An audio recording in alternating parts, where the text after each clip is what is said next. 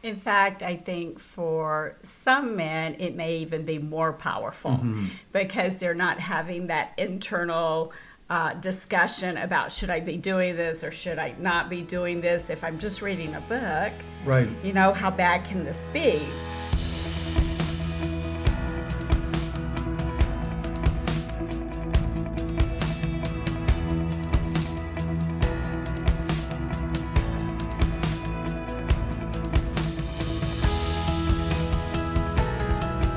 Welcome to the Faithful and True podcast. We're happy to be with you today with our host, Dr. Greg Miller. Greg, great to see you as always. It's good to be here. And we have a special guest from the Faithful and True team, Elizabeth Griffin. How are you today? I'm doing well. Thank you for joining us. We've got a really interesting subject to discuss today. Elizabeth and Greg are going to be talking about anime or animated pornography and all of the various forms of that, as well as the auditory pornography as well. Yeah, kind of the way that this conversation even came up is working with clients who are discovering, and they're being honest with it, but they're discovering how they can seek out pornography in a variety of different forms. And many times they are drawn to it because they see it as less than the visual images. Maybe they see it as less wrong. Maybe they see it as less powerful. But for those men who find pornography through downloadable books or podcasts, so there's an auditory component to it, or for people who are drawn towards animated pornography, and even just recognizing it may not be in the traditional form of images, and it still has power for them. In fact, I think for some men, it may even be more powerful because they're not having that internal discussion about should I be doing this or should I not be doing this. If I'm just reading a book, right? How bad can this be? Lots of people are reading these books. I can truly say I did not look at any pornographic images or videos.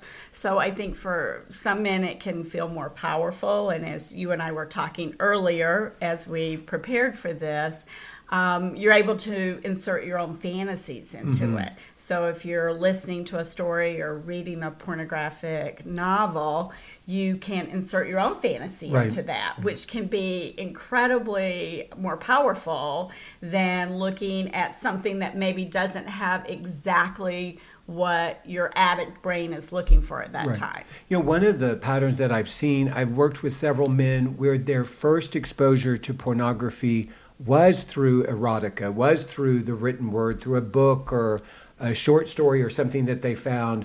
And what I see is that continues to be the most powerful form of pornography.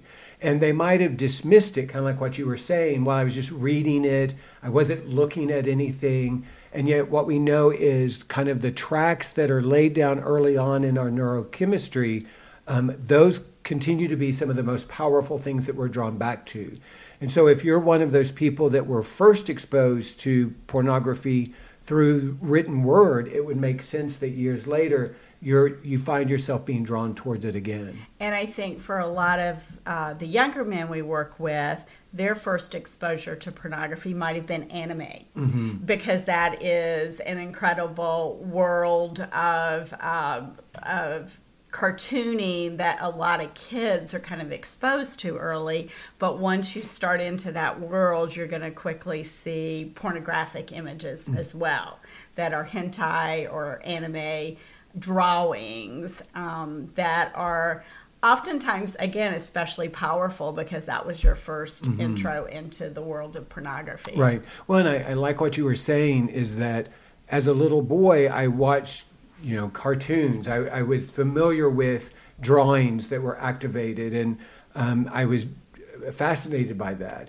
But then as I got into adolescence, the first time I stumbled into pornographic animation, I already had an understanding of animation. This was just another layer of it, and it makes sense that I could justify it because it's just a drawing. It's not real people, and I may even minimize it's not that powerful for me. but it still fires that old neurochemistry, and I'm drawn to it.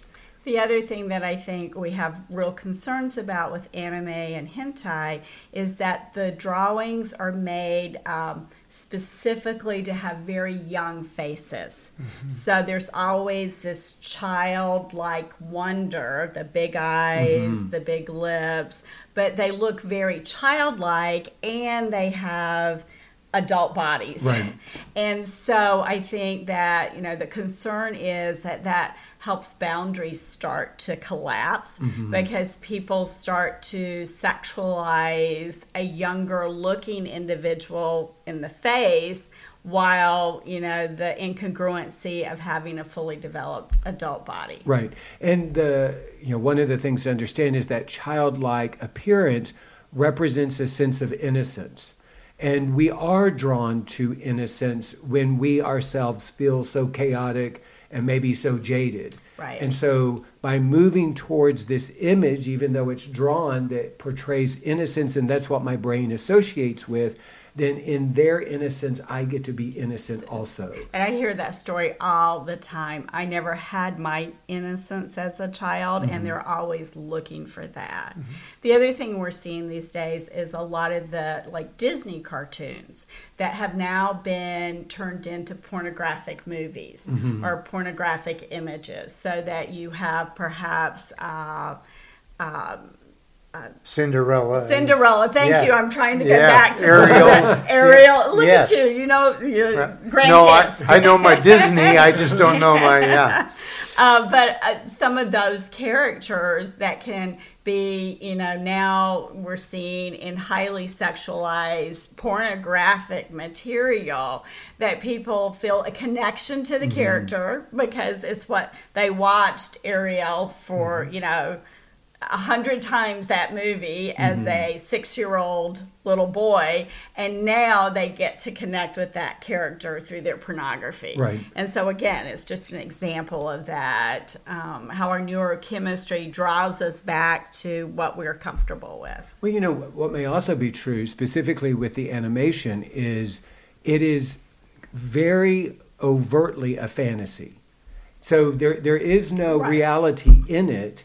And so it's almost as if in the drawings, I am giving myself permission to acknowledge that this is a fantasy. And the fact that it can purely be a fantasy may be the thing that actually gives it more power. The thing that in each of these things, whether we're talking about someone who's drawn to erotica and the written word, someone who's drawn to something auditory, a downloadable book, or a podcast, or someone that's drawn to animation, the question is always, what causes this to be so powerful? And for some men, they may be using it as a substitute for the traditional images that they would be drawn towards because they see it as less wrong. I often talk to men about we have a hierarchy of morality. If I do this, but I don't do this, then it's not as bad. So if I don't look at something, but I listen to something in my hierarchy of morality, that's a better choice. So there are those men that are drawn to these forms of pornography because they see them as less significant than their traditional pornography. But what's also true is there are some men, and this can also be true for women, that you're actually drawn to these types of materials primarily, and it's important for you to understand why this is the type of pornography that is most powerful for you. And oftentimes that is because it was your first exposure to sexuality or sexualized content, images. Yeah.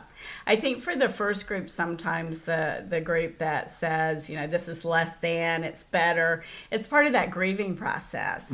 I think it's very hard for people who are addicted to pornography to let go of that because it feels like your warm and fuzzy blanket. Right. It feels like what brings you comfort. And so to quit cold turkey, I think a lot of people try to bargain in that bargaining stage of the grieving process to I won't do that because that's really bad, but this won't be quite as bad. And this will, help me eventually stop altogether, or maybe I'll just keep doing this because this doesn't feel as bad to me. So I think, it's oftentimes how people convince themselves that they can still have a little piece of the high, right, a little piece of the sensation seeking without doing what they got into trouble for. Right. Well, and especially, addicts like to be able to justify their behavior. Right. And they also like to identify sobriety in such a way that if I do this, I don't have to report it, but if I do this, I do. And so for some, it is a way to live in this restriction and not have to report it to someone. And one of the things that we want people to understand is whether it's a visual expression of pornography, or it's auditory, or it's animated, or if it's written word, it still fires your neurochemistry. You still have some of the same neurochemical reactions to you that you would to something that is visual. And I just always go back to, and I know you guys have said this a lot on the podcast, are you doing something sexual that you're keeping a secret? Mm-hmm. Regardless of what the pornography does for your neurochemistry, the secret keeping does that for your neurochemistry, because it creates this sense of, I'm doing something taboo, I'm doing something that gives me a little thrill because no one else knows about it. And I still, 9 times out of 10, when I ask clients, well, have you told your wife about that you're looking at anime? Or have you told your recovery group? Have you told your friends? Nobody says, yeah, I go out and tell everybody I'm doing this. And that there is your answer. Mm-hmm. The secret keeping alone also creates that neurochemistry. And then when you combine it with the pornographic sexual nature of either listening to stories or anime or cartoons, it creates a heightened sense of sensation seeking. What may also be true is if I'm exposed to erotic literature, I'm reading something, then I begin to associate words with sexuality. So if I'm not careful, I start bringing sexuality to stories I'm reading that are not necessarily sexual in nature. I start bringing a sexual context to something. If I'm associating now animation with sexuality, I can be watching animation that doesn't have anything to do with sexuality. Now I'm imposing that on that. And then the same thing with listening. I may be listening to a story that doesn't have any context of sexuality, but I've trained my brain to impose, when I hear certain stories, I bring the sexuality to it. And that's one of the things that you and I have talked about in a previous podcast around fetishes and paraphilia, is that we bring a sexual energy to something and we start making the attachment to it. And so for someone who kind of minimizes this, just says, it's not as bad as this, it's not out of shame that we say this. We simply want to acknowledge that this is a very powerful context that it's important that you pay attention to. Well, anytime you're doing sexualized behaviors that don't fit with your recovery plan, with the man you want to be, you're putting on your sexual glasses. Mm-hmm. And when you put on your sexual glasses, everything in the world is sexual. Right. It starts to look sexual. I mean, we've talked about what is the definition of pornography. And when you're wearing those sexual glasses, it can be almost anything because you're associating everything through those lens of, I've got to have that high. I've got to have that sensation seeking. I've got to have that thrill. So then you're right. Everything starts to filter through those glasses, and that's the definition of sex addiction. Right. Elizabeth, isn't there a danger with these animated characters that you say have fully developed physical bodies but childlike faces? Is that potentially a gateway to child pornography? Well, we certainly don't have the research to say that.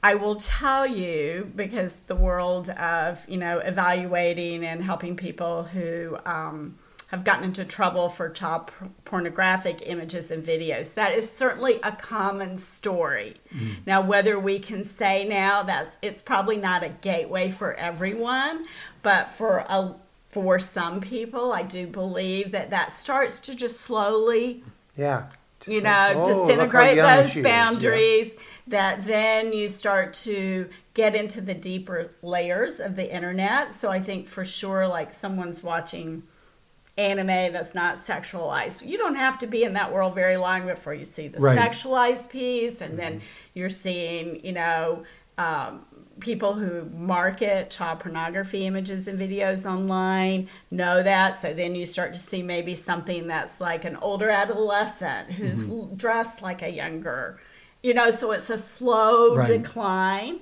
So I wouldn't say that we can say for sure everyone who looks at anime or hentai is going to look at child pornography images, but I hear that path a lot, and it's certainly concerning. Just for my own clarification, you've used two words, anime and hentai. What is the difference between the two? Or? I should have refreshed my memory on that. They're two different styles of drawing. Okay. And for the life of me, in this very moment, I'm going to have a hard time distinguishing between the two. But that's okay. But they are two different types of drawing. Animation. And I think a lot of times the words are used interchangeably, but there are distinct differences to the style of the drawing that kind of separates the two. Well, one of the things that I think is helpful to understand is I may love animation. I may be looking at animation websites. There may be nothing sexual about it. The thing I have to be attentive to is there is always the possibility of moving towards something that is sexual if I just have enough interest to start looking for it. Yes. And so that's part of the caution. I may love podcasts. I may listen to podcasts all the time. And what we know is you put in this right search terms, or you click on the right thing, this thing that was safe and helpful and redemptive. Obviously, we believe in podcasts, so we're not encouraging people to stop listening to podcasts or watching podcasts. We just want you to understand that if you have a tendency to want to explore and see what else is out there, you're always going to be able to find some sort of sexualized version of this form of something that has been helpful for you. And what we do know is that the pornography industry puts a lot of money into marketing. And one of the ways they do that is that they know that if you that a lot of people are going to anime sites, and so you can advertise there. So it's great that we have technology and the internet and all the wonderful things it offers to us. And it doesn't take too much to start to get you into the world of pornography when you're online. And for most people, a lot of people, they can see that world and just go, nope, not going there. Yeah. But for a lot of the people we work with, that you're really struggling. I mean, it is like, saying to your friend who's alcoholic, come have a drink with me at the bar. Now, some people can do okay with that. But there are a lot of people who go, who if they walk into the bar and they kind of get that energy around them, they're going to lose their sobriety. Right. So. And there's that acknowledgement of an ongoing vulnerability. One of the questions that we often get is, if I identify as an addict, will I always be an addict? And maybe a better question is, if I've struggled with addiction, will I always carry a vulnerability? And the answer is yes. Once I've used that as a coping strategy or an addiction or a way to escape, I'm always going to have the sensory memory, even the body memory of what that is like. And so I may have years of sobriety, I may not be looking for anything sexual, and yet because of the way the internet works and that invitation to the next thing is always possible, if I already have a vulnerability to addiction and then I'm also carrying some level of personal vulnerability in that moment, that's the perfect equation to bring me to a place that I had no intention of going, and then I found myself in. My business partner and I often talk about technology intelligence combined with emotional intelligence. Like you need both of those, that intelligence, to be able to navigate the world of technology, the internet, safely. Because without understanding that you can quickly go to other places, without having the emotional intelligence and awareness to realize that you have vulnerabilities and what those are, and do you have a plan for when you encounter that, that's how people get into trouble. Is they're not thinking about that clearly enough, or they're thinking, oh, I'll be fine. I can go look this up.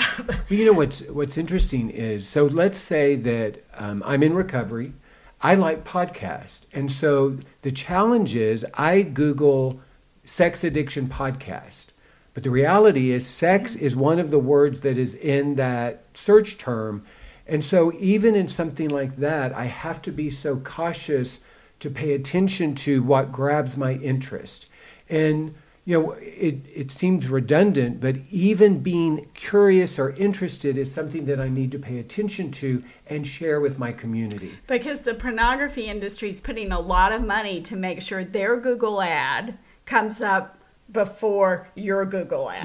Right. And they have a lot more money to do that. Yes, they do. They have a lot more money, and that is, the full-time job of hundreds of people to make sure that when you Google things, whatever it may be, even things that you would not even imagine, then you're going to get to a porn site. Right.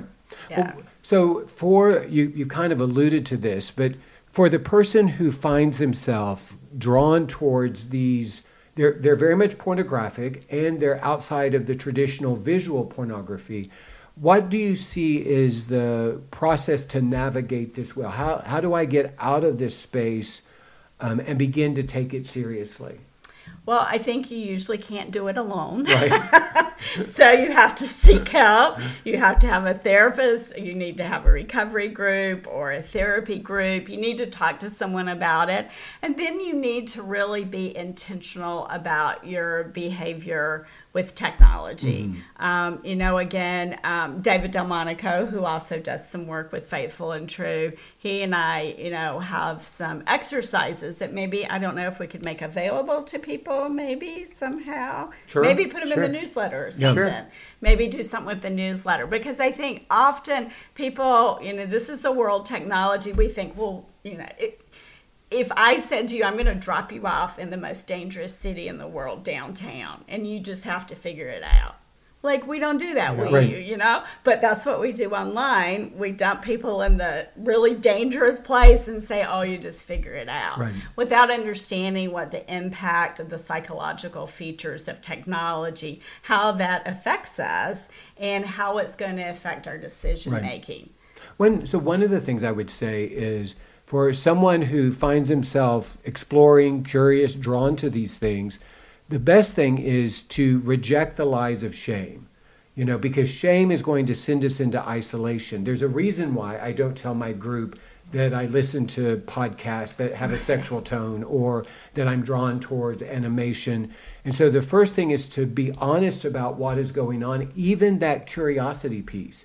One of the things that I think is helpful is if I have the courage to share with my group that I was curious. I saw this link, I saw this name, I even read the name. Maybe I listened to part of the podcast.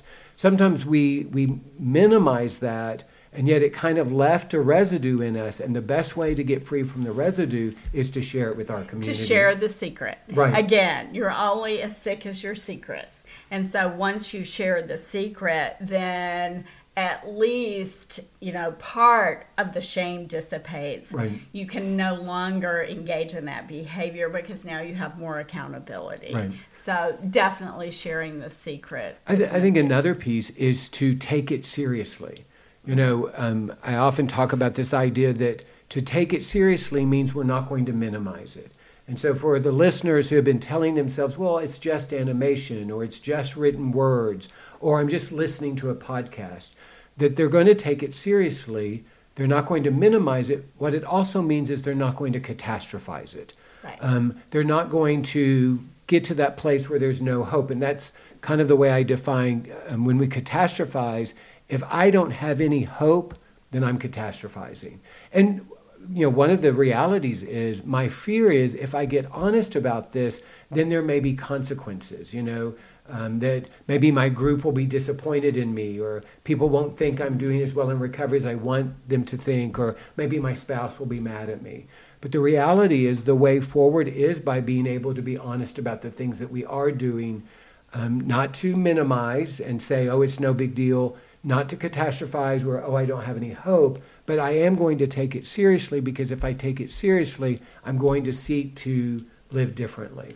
And even if you continue to say to yourself, well, I don't think this is that bad, what I would encourage people to do is tell someone, someone in your group, your therapist, because oftentimes when you're in the middle of engaging in a behavior that is unhealthy, you can't see it. Right. You're not your best, You're not your wisest self. You're not your wisest self in that moment. And so even if you're not sure, you should check that out with someone and have someone that you really trust help you discern, is this problematic for me or not? Right.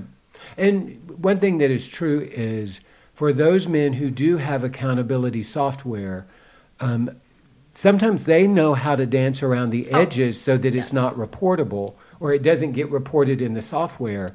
And so it's important that you're honest about that too, that I am drawn to these things. I can go to these websites that are seen as safe, but on those websites, I can find audiobooks, I can find podcasts, I can find written words.